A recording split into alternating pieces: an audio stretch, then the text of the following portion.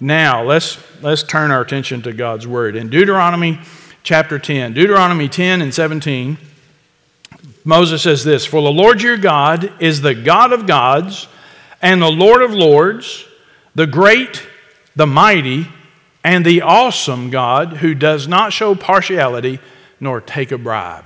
Let's pray together. God, it's so good to be in your house. Thank you for this. Thank you for an opportunity to gather with your people in your house, on your day, around your word. What a blessing. Thank you for this. Lord, we pray for those who could not be here today, and we ask your blessing on them, protection, healing, whatever the situation might be. We pray that you just let your will be done on earth as it is in heaven.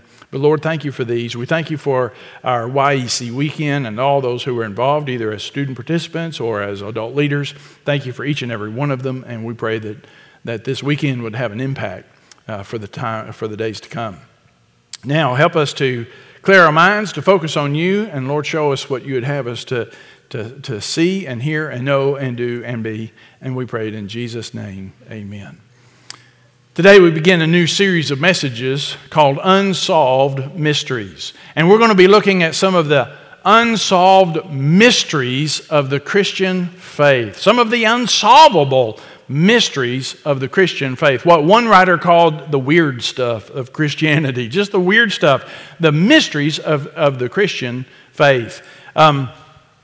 This is going to be a different kind of a preaching for us. Our typical diet around here is what's called expository preaching. And that's where we look at a text in its context and identify truths in that text and then make application of those truths to our daily lives. That's what we do 96% of the time. But this is going to be a different kind of a series. It's really more topical than textual. And the topics are really going to be theologically driven, theologically defined. As we look at some of the unsolvable mysteries, the paradoxes, the confusing things about our faith, just things that we can't understand, we don't comprehend, we can't really explain it, but we're just going to have to accept it by faith. God has revealed it, the Bible teaches it, and we take it by faith. Even if we can't understand it and can't explain it, we just believe it. The weird stuff of Christianity. And all that mystery really begins with a mysterious God. It starts with a mysterious God, and it's going to take us back around to a mysterious God. So let's start with him this morning. That's our great and awesome God. Notice how Moses describes God here in Deuteronomy 10:17. He's the God of gods, the Lord of lords, the great, the mighty, and the awesome God. Moses uses the same language in Deuteronomy 7. He says, "You shall not dread them, for the Lord your God is in your midst, a great and awesome God." Nehemiah uses the same terminology about 3 different times.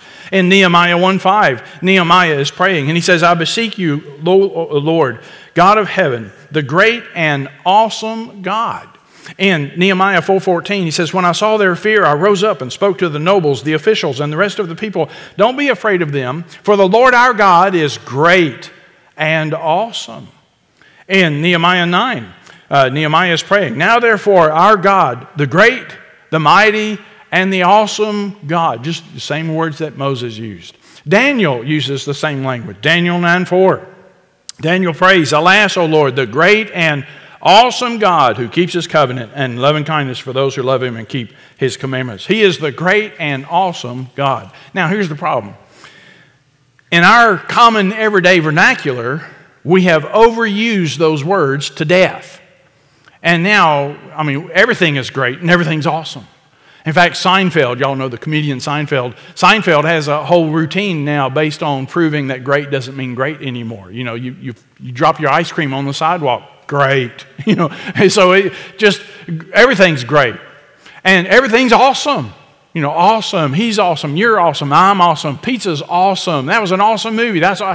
Everything is awesome. And when everything is great and everything is awesome, nothing is great, nothing is awesome. Now, if you really want it to be awesome, it's got to be super awesome, or it's not awesome at all. It's got to be super awesome or totally awesome. And when we say that God is awesome, I don't mean he's awesome like he's totally awesome, dude. It's not that kind of awesome. We need to go back to the classic definition of awesome. The dictionary definition, here's your outline. The dictionary definition of awesome means inspiring reverence, dread, and wonder. That's awesome. When something is awesome, classically, that means that thing, that person, that event, whatever it is, it inspires an emotional response, and it's a mixed emotions. There is respect and reverence, mingled with a fear and a dread, mingled with wonder and marvel and astonishment and amazement. When you have all that together, that's awesome. Maybe you've been to Niagara Falls. If you've ever been to Niagara Falls, especially the Canadian side of Niagara Falls, there's a railing, a banister that you can get right up to the river before it goes over the falls.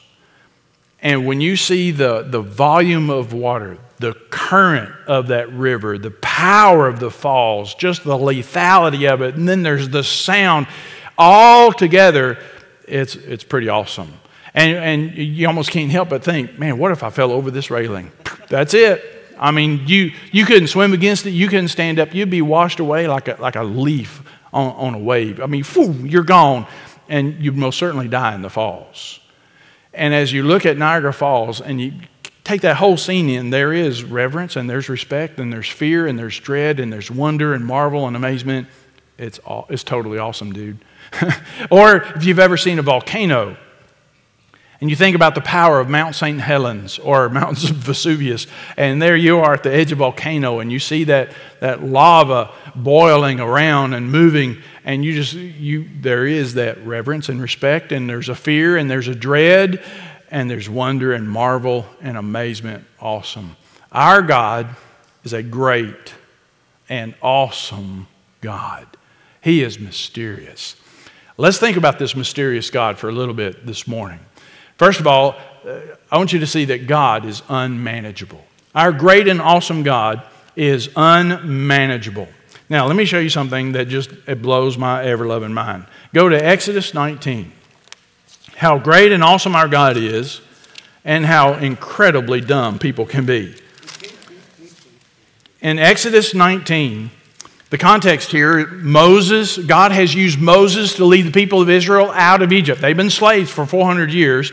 God is bringing them out of Egyptian bondage. You know the story, the 10 plagues, crossing the Red Sea, and God brings them to Mount Sinai, and God is going to meet with His people there at Mount Sinai, and that's where He's going to make a covenant with them. I'm going to be your God, and you're going to be my people, and here's what that's going to mean, what that's going to look at. So here's where He's going to make a covenant. But I want you to get the scene here. In Exodus 19 and verse 16, so here they are, they've come to Mount Sinai, and it came about on the third day when it was morning that there were thunder and lightning flashes and a thick cloud upon the mountain and a very loud trumpet sound, so that all the people who were in the camp trembled. See, that's fear and dread and reverence and wonder and marvel. Moses brought the people out of the camp to meet God, and they stood at the foot of the mountain. Now, Mount Sinai was all in smoke, because the Lord descended upon it in fire. And its smoke ascended like the smoke of a furnace, and the whole mountain quaked violently. When the sound of the trumpet grew louder and louder, Moses spoke, and God answered him with thunder. The Lord came down on Mount Sinai to the top of the mountain, and the Lord called Moses to the top of the mountain, and Moses went up. Then the Lord spoke to Moses, "Go down, warn the people so that they do not break through to the Lord to gaze, and many of them perish." You think you're going to come up here? You'll die in the process. So also let the priests come near to the Lord to consecrate themselves, or else the Lord will break out against them. Moses said to the Lord, "The people cannot come up to Mount Sinai, for you warned us, saying, 'Set bounds about the mountain and consecrate it.'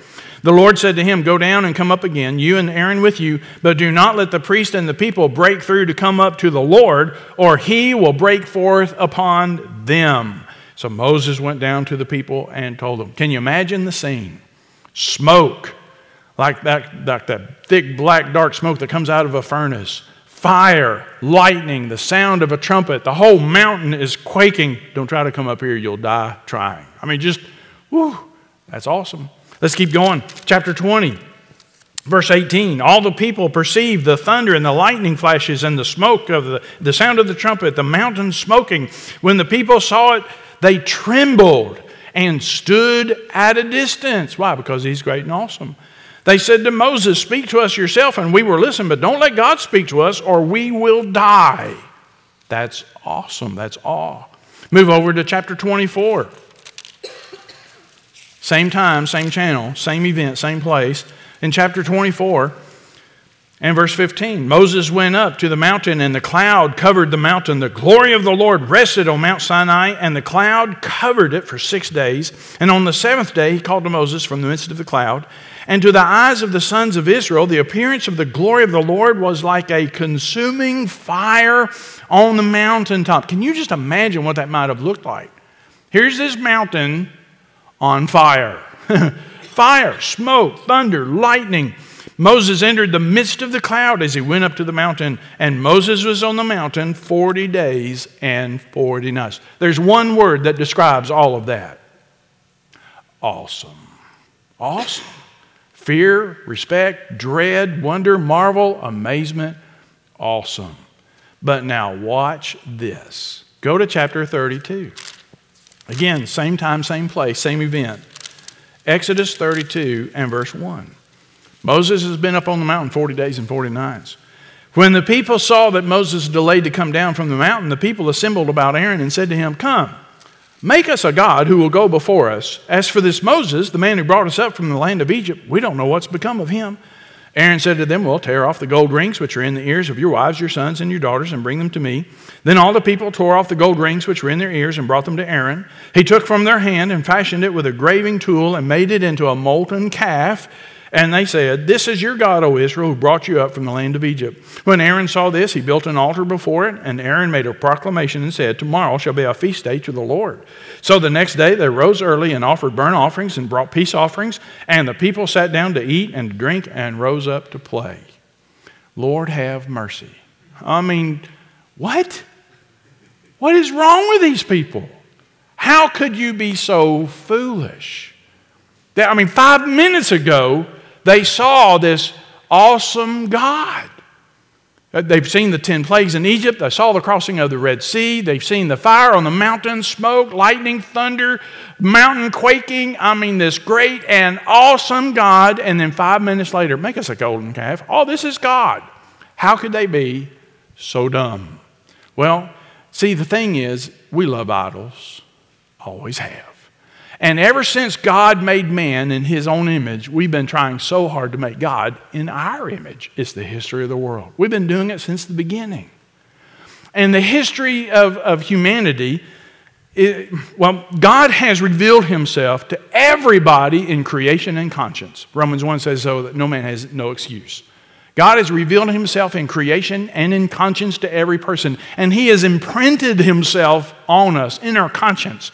And so the history of the world is that humanity has always sought someone or something out there that's bigger than we are. We know there's got to be someone or something, whether it's ancestral spirits, or whether it's the sun and the moon and the stars, or whether it's gods and goddesses, or some monotheistic God, but there's got to be someone, something out there, especially that can help us to control the uncontrollable and help us manage the unmanageable. We can't control the weather. Don't you wish we could? We can't control the weather. We can't make it rain when we want it to rain. We can't make it stop raining when we wish it would stop raining. We need a God for that. And so, next thing you know, we have storm gods that can help make it rain when we need rain. We can't control fertility, the fertility of our crops, the fertility of our livestock, or human fertility in our families. Next thing you know, we have fertility gods, we have fertility religions to help manage the unmanageable. In times of war, we need all the help we can get. We sure don't want to lose a war. So we need gods of war, goddesses of war that can help give us an edge in times of war. And so the history of the world is that we have all kinds of religions with all kinds of gods or deities or spirits that offer help controlling the uncontrollable and managing the unmanageable, because we know there's got to be more than us. There's got to be something extra out there. And that's what gods are for. You got to love idols. The best part about idols, though, idols are manageable. Idols are controllable. And so it's a win-win situation.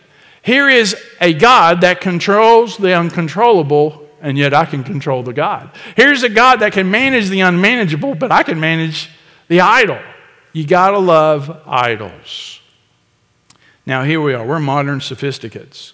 We know better, right? I mean, those poor, ignorant, superstitious people back then, they couldn't help themselves, but we know better. Well, we might know better, but we're no better. Nothing has changed. And we are all idolaters at heart. Still, we are idolaters at heart. A couple years ago, we were working our way through the book of Jeremiah, and we kind of found ourselves in a series within a series, and we did a whole series of messages on American idols, looking at the idols that that still capture our hearts and our imaginations, idols that we are still prone to gravitate toward and worship, even as followers of Jesus Christ. And we can kind of summarize them up this way. There's self, the God of self. I'm the center of the universe. Don't you know that? You know, if it's not all about me, it should be about me. So get on board. You know, that's the idolatry of self. And we make God fit into that whole mold. We make God in our image. And God exists to make me happy. God is just here to help me live my best life now. That's backwards, isn't it? No, we're here to glorify God, not the other way around. That's the idolatry of self. There's the idolatry of sex. Folks, our culture, we live in an outdoor insane asylum. People have lost their ever-loving minds about every loving thing. It is absolutely insane what people think and believe and say. It's insanity. How did we get here? Well, the sexual revolution brought us here. There was a time when sex and marriage and child-rearing or childbearing went together. You get married. When you're married, you get to have sex and you raise kids. They all went together. The sexual revolution separates all that. So now you can be married, but you don't have to have the other two things. You can have sex, but you don't have to have the other two things. You can have babies, but you don't have to have the other two things. And so now we've separated everything, and it's like a cafeteria line, and lo and behold, here we are living in insanity. Insanity. It's the idolatry of sex that has brought us here. Or the idolatry of stuff. It's all about the stuff. You got to have stuff. You need the new stuff, the best stuff, the most exciting stuff, and you live for the stuff. And you measure your life and happiness by stuff. It's the idolatry of stuff, materialism. Excuse me. Or we have the idolatry of the state, the government. The government will give us the answers we need. The government will protect us. The government will manage the unmanageable and control the uncontrollable. How's that working out for you these days? Science. Oh, thank the Lord we have science. We have science and technology. And now science can answer all of our questions. And science can solve all of our problems. And science, you just have to follow the science. And the science will protect us and keep us safe and make us happy. And that's idolatry. They're all modern idols. We are idolaters at heart. Idols are manageable. But God is the true God, the living God. You don't manage Him. He doesn't play well with others. He cannot be controlled. He will not be manipulated. You cannot manage Him. He just will not cooperate. Patrick Morley made a great statement some years ago. He said this, there is a God we want, and there is a God who is, and they are not the same God. There's the God we want. He does what I tell Him when I tell Him how I want Him to do that. That's the God you want. But there's the God who is, and is not the same God. Well, we need to keep going. You're not listening fast enough. God is unmanageable. Number two, God is uncontainable. Our great and awesome, mysterious God, He's uncontainable. He cannot be contained in a temple. Isaiah 66, God says, heaven is my throne, the earth is my footstool. Where then is a house you could build for me? Heaven is my throne, the earth is my footstool, and you think you can lock me in a house? You're going to build me a house? You can't contain me in a house. This was the folly of the people of Jeremiah's day. In Jeremiah 7, you have the temple sermon. Jeremiah chapter 7, his contemporaries thought, the temple of the Lord, the temple of the Lord, the temple of the Lord. Hey, look, we got the temple of the Lord. God is in the temple. Nothing bad can happen to us, the temple of the Lord. And Jeremiah blows that whole silly superstition right out the door. It doesn't work that way. God cannot be contained in a temple. God cannot be contained in a location. In John chapter 4, we have Jesus' conversation with the Samaritan woman. And in the middle of that conversation in John chapter 4 and verse 19, the woman said to him, Sir, I perceive that you're a prophet. our fathers worshipped in this mountain, and you people say that in Jerusalem is the place where men ought to worship. So that's that age-old debate. Samaritans think you worship up here on the mountain in Samaria. Jews think you worship God in Jerusalem. Jesus said to her, "Woman, believe me, an hour is coming when neither in this mountain nor in Jerusalem will you worship the Father. You worship what you do not know. We worship what we know, for salvation is from the Jews. But an hour is coming, and now is, when the true worshipers will worship the Father in spirit and truth. For such people the Father seeks to be his worshipers. God is spirit, and those who worship him must worship him in spirit and truth." God cannot be confined to a location. Thirdly, God cannot be confined to a culture. He's not contained in a culture. News flash. God is not American. What? God's not an American. He's the God of the world. He's the God of nations. He is the Lord of history. Now, in the Old Testament, you find out that God chose the people of Israel to be his own special possession. And God had special dealings with the nation of Israel, but that's not the only nation he dealt with. And God can show mercy to whom he wants to show mercy. And he does. And he did. And God can judge a nation, or he can show mercy to a nation. Israel notwithstanding. We come to the New Testament. We get our marching orders as the body of Christ. We're to preach the gospel to every creature. That's everybody around the world. Make disciples of all the nations. Everybody. And in the body of Christ, there is no cultural distinction anymore. In fact, here's what Paul says in Colossians 3. There is a renewal in which there is no distinction between Greek and Jew, circumcised and uncircumcised, barbarian, Scythian, slave and free man, but Christ is all and in all. In other words, there's really two kinds of people. They're saved and lost.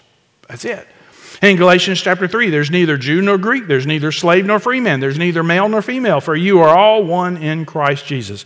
God cannot be contained in a culture. And God cannot be contained by categories and systems. And here's what we're going to find out over this series of messages. God cannot be contained in our categories or our systems, especially our theological systems. And for millennia, theologians have tried their dead level best to pin God down. We're going to pin him down, and we're going to classify him, and we're going to organize him, and we're going to systematize him, and we're going to figure God out. If we can't control him, we can at least predict him. And so we want to figure who he is, what he is, and how he works, and what he does, and we're going to reduce God down to equations and principles and all the rest. And again, the problem is God does not play well with others, and he defies our systems. He defies our categories. He will not fit our equations. It just won't work that way. I love what Russ Ramsey said. Russ Ramsey said this: as a pastor, I've seen the danger that comes with believing God can be solved like an equation. When we treat him like a system of theological points rather than the glorious creator of heaven and earth, we end up bending what we think about him to fit the structure we think contains him. The problem with this is that my 20-year-old understanding of God does not fit into the box I know now in my 40s requires. I know stuff in my 40s I didn't know in my 20s, in other words. And I have to believe that if I reach my 70s, my view of him will be different in many ways from what it does today. So we grow in our understanding of life and of God, and God just won't fit those systems at any point in time. He won't be contained. Here's the next thing. God is unpredictable. He's unmanageable. He's uncontainable. And he is unpredictable. Isaiah 55, God says, my thoughts are not your thoughts, and neither are your ways my ways, declares the Lord. For as the heavens are higher than the earth, so are my ways higher than your ways, and my thoughts than your thoughts. God's unpredictable. You never know what he's going to do next. Numbers 22. God opens the mouth of a donkey and makes a donkey talk. That's different. Never saw that happen before. Balaam was a prophet for hire. He was a character. He was a rascal. And God made his donkey talk to him. It's a hilarious conversation. If you go back and read that, not now, but read it later. Numbers 22. God makes a donkey talk. That's a new one. The 10 plagues we just talked about, the Exodus from Egypt, The 10 plagues, dividing the Red Sea. God brought his people to the edge of the Red Sea. They were being pursued by Pharaoh's army. Now their back is against the wall. And they're in the Box Canyon. This is a military blunder. This is devastating. This is a catastrophe. Well, unless you're talking about the unpredictable God. So what does God do? God just divides the Red Sea. And there's a wall of water on the left and there's a wall of water on the right. And the people of Israel crossed the Red Sea on dry ground. And when Pharaoh's army tried to pursue, God just let the walls come back. And Pharaoh's army drowned. That's a new one. Didn't see that coming. That's unpredictable, isn't it? Unpredictable. Habakkuk chapter 1. I don't know about you, but I kind of feel a kindred spirit with Habakkuk anymore. Habakkuk is looking around at his culture, his government, his society, and he's crying out to the Lord, "How long, O Lord? How long are you going to sit there and do nothing? You've got to intervene. You've got to do something. God, this is a mess. All I see is wickedness and violence and corruption and iniquity and sin. God, do something." And God says, "Oh, I'm about to do something. And if I tell you what it is, you won't believe it and you won't like it. What you going to do, God? I'm going to bring the Babylonians to town. And I'm going to judge my people. I'm going to use the Babylonians to judge my people." Whoa, God, you can't do that. You can't do that. God, they're worse than we are. We're bad, but we make them, they make us look good. You can't use somebody that's worse than us to judge us. And God says, "Yes, I can. Yes, I will." Unpredictable. It was inconceivable for Habakkuk that God wouldn't do that, but God did do that. We have the birth of Christ. God sent forth in the fullness of time. God sent forth his Son, born of a woman, born under the law, to redeem those under the law. And God sent forth his Son, conceived in the womb of a virgin. And we'll talk about the incarnation later on. Who could have seen that coming? Totally unpredictable. In John chapter 11, Jesus deliberately let his friend die. His name was Lazarus. Jesus knew Lazarus. They were buddies. He loved Lazarus. Mary, Martha, they were close. And Jesus gets word that Lazarus is sick. He knows Lazarus is sick. Jesus could have hustled on over there. He could have beat feet. He got there in time. He could have healed Lazarus. Could have saved his life. Jesus didn't do that. In fact, if you want the truth of the matter, Jesus didn't even have to be there to heal him. Yeah, John chapter 4, Luke chapter 7, Jesus could heal long distance. He didn't even have to be there. He could have done it virtually. He didn't do it. Instead, Jesus deliberately let his friend die. Why would you do that? Well, Jesus did it so that the Father would be glorified, the Son would be glorified, and that his disciples would believe.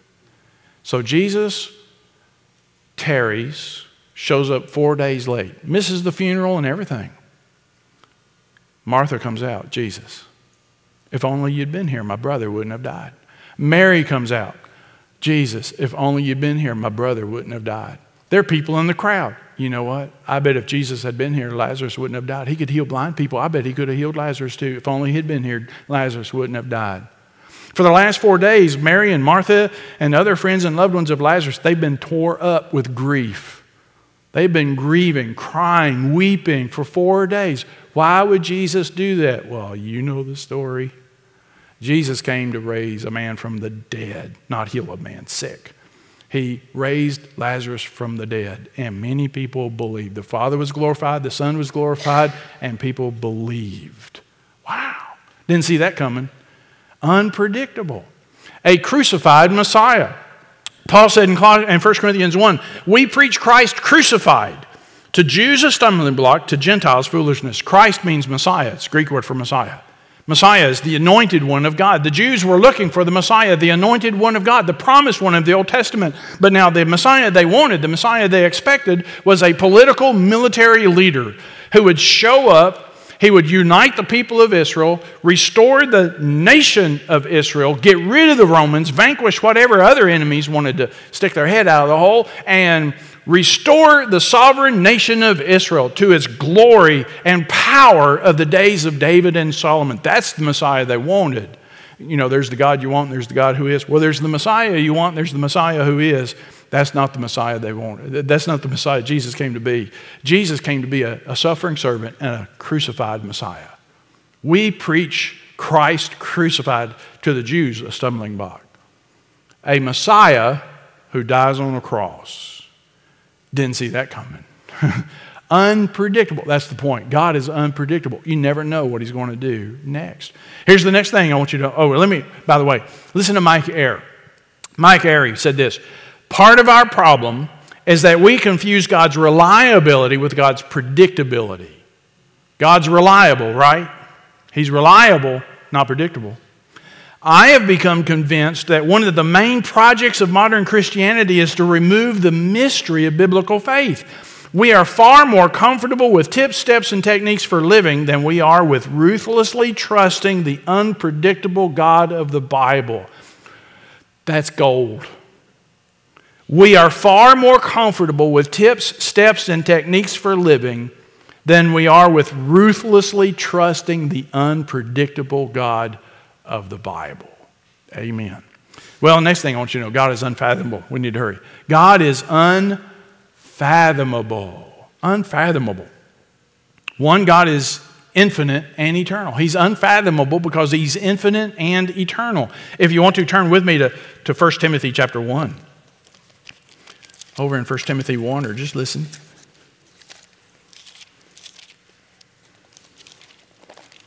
1 Timothy 1:17.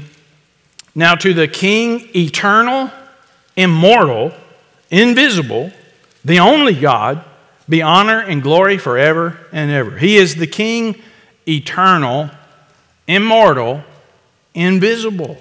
Move down to chapter 6, 1 Timothy chapter 6. And verse 15, at the end of verse 15. 1 Timothy 6:15. He who is the blessed and only sovereign, the King of kings and Lord of lords, who alone possesses immortality and dwells in unapproachable light, whom no man has seen or can see, to him be honor and eternal dominion. Amen. He is infinite and eternal. Jeremiah 10:10 says that he is the true God. He's the living God, the everlasting King. He is eternal. He is infinite. Now, we threw those terms around a lot. Eternal, eternity, infinite, and infinity. And we think we know what that means, but we really don't. You think about eternity past. God has always been, there's no beginning of God. He has existed in eternity past. It goes and goes and goes. We can't even imagine eternal future. In Christ Jesus, we have eternal life. He that believes on him shall never die. Eternal life. Infinity. Really, these are theoretical concepts. They are abstractions. We throw them around, but we can't wrap our minds around them. Our finite minds, with our finite experience, everything is finite for us. We really can't even wrap our minds around the infinite and the eternal. But God is the eternal King. He is infinite. Not only that, he is inescapable. He is inescapable. And by inescapable, I mean, one, he's omniscient. That means he knows all. He sees all and knows all. You cannot escape the sight and the knowledge of God. Psalm 147:5. Great is our Lord and abundant in strength. His understanding is infinite. Hebrews 4:13. There is no creature hidden from his sight. All things are open and laid bare before the eyes of him with whom we have to do. No creatures hidden from his sight. He knows it. He knows where you are, what you're doing, what you said, what you're thinking. Proverbs 15:3. The eyes of the Lord are in every place, watching the evil and the good. He's omniscient. He knows all. He sees all. He's omnipresent. That means he is everywhere. Again, he's inescapable. He's omnipresent. And that doesn't mean he's in everything. That's pantheism. God is in everything and everything is God. That's pantheism. That's wrong. But God is everywhere. The psalmist marveled at that. In Psalm 139, the psalmist said, where can I go from your spirit? Where can I flee from your presence? If I go to heaven, you're there. If I go to the grave, you're there. If I go to the remotest part of the sea, you're there. Where can you go to get away from God? Where can you go that God isn't? Nowhere. God's everywhere. And then God is omnipotent. That is to say, he's all-powerful. Genesis 18:14, is anything too difficult for the Lord? And the answer is no. Jeremiah 32:17, Ah, Lord God. We sing this song, this a chorus based on this verse. Ah, Lord God, behold, you have made the heavens and the earth by your great power and your outstretched arm. Nothing is too difficult for thee, right? Know the song? Nothing is too difficult for God. Revelation 19, we get a glimpse. We get to hear a heavenly chorus of worship. And in the heavens, before the presence of God, they are singing, Hallelujah, for the Lord our God, the Almighty reigns. And the word Almighty means all power. Having all power. He is omnipotent. He is inescapable. He is inscrutable. God is inscrutable. That is to say, He's mysterious, He's incomprehensible, He is unsearchable. Romans 11:33, Oh, the depths of the riches, both of the wisdom and the knowledge of God, how unsearchable are His judgments and unfathomable His ways. His ways are not our ways. Can we be honest? I read the Bible, and there are some things in the Bible I don't like. And there are some things in the Bible that God did or God allowed. And I don't understand it.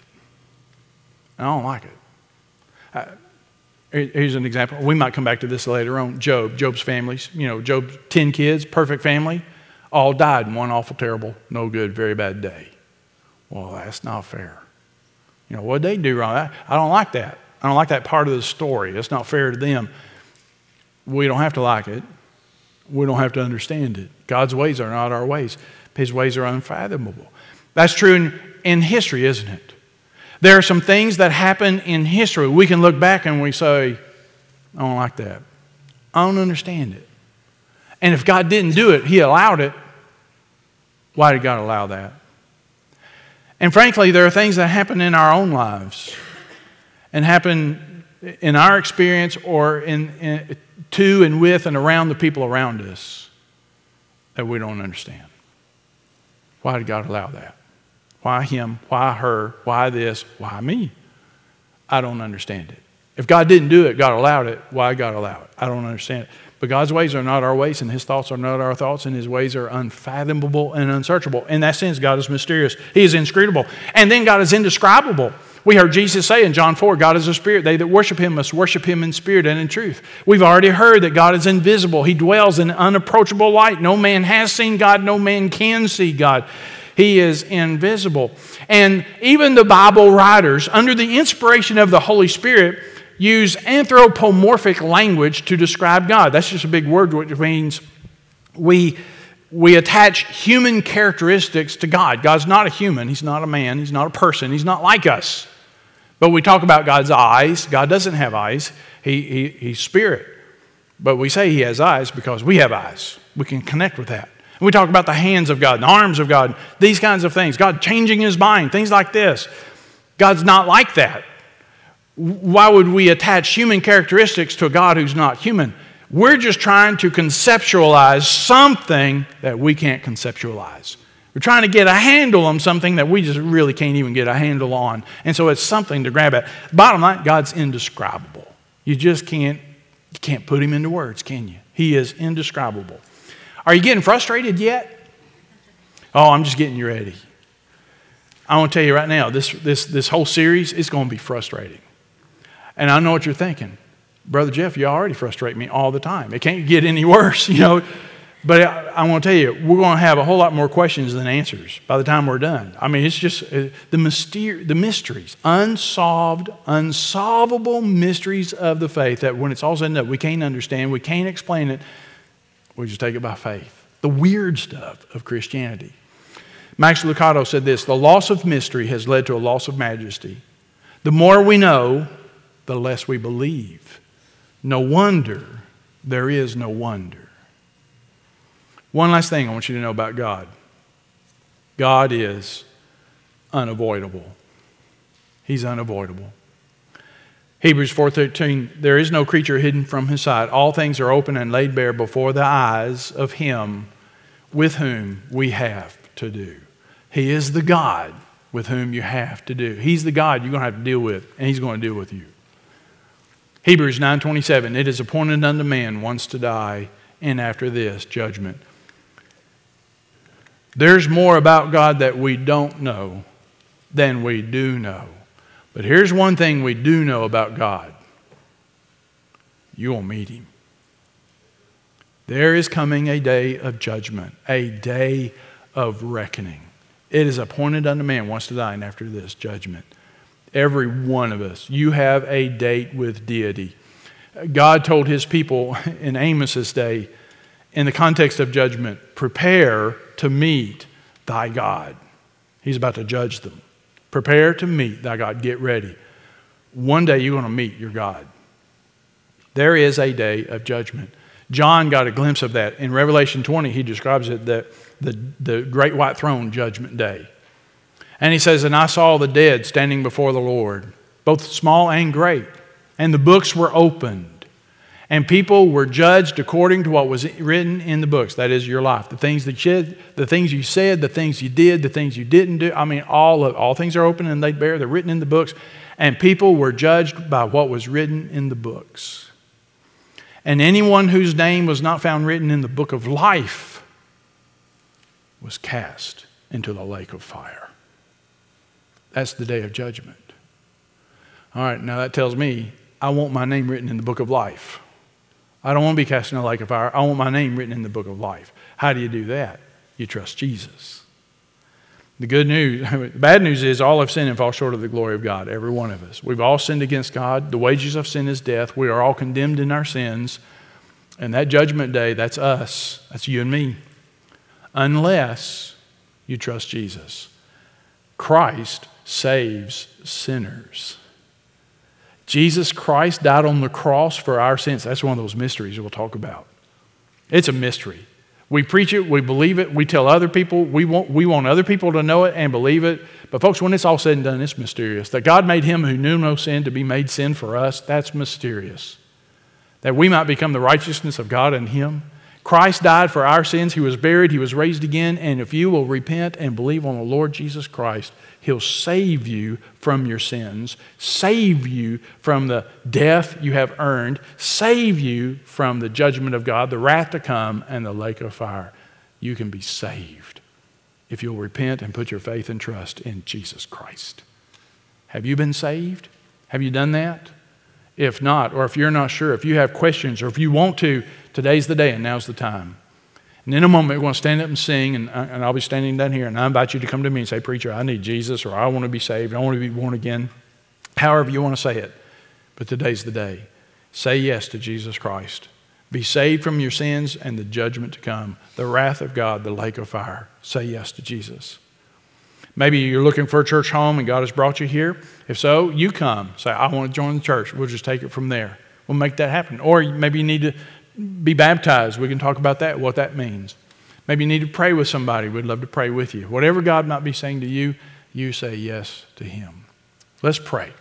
Father in heaven, we praise You. We worship You as the great, the mighty, and the awesome God.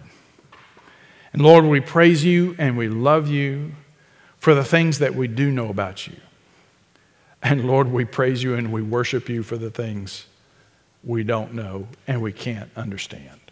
You are the great, the mighty, and the awesome God. Lord, I pray for the one who's never been saved. Help them to see and hear and know they need Jesus Christ. Whether they've grown up in church, whether they've kept the rules or do all the religious things, they need Jesus. And Lord, help them to see and to know they need Christ. And they need Him now. They need Him desperately. Bring them to the cross even today. Lord, we pray that You'd seal this message to our hearts. May it inform our worship. May it activate our service and our ministry and our evangelism as we just pause to remember the awesome God we serve. Take charge of this time of decision. We pray it in Jesus' name. Amen.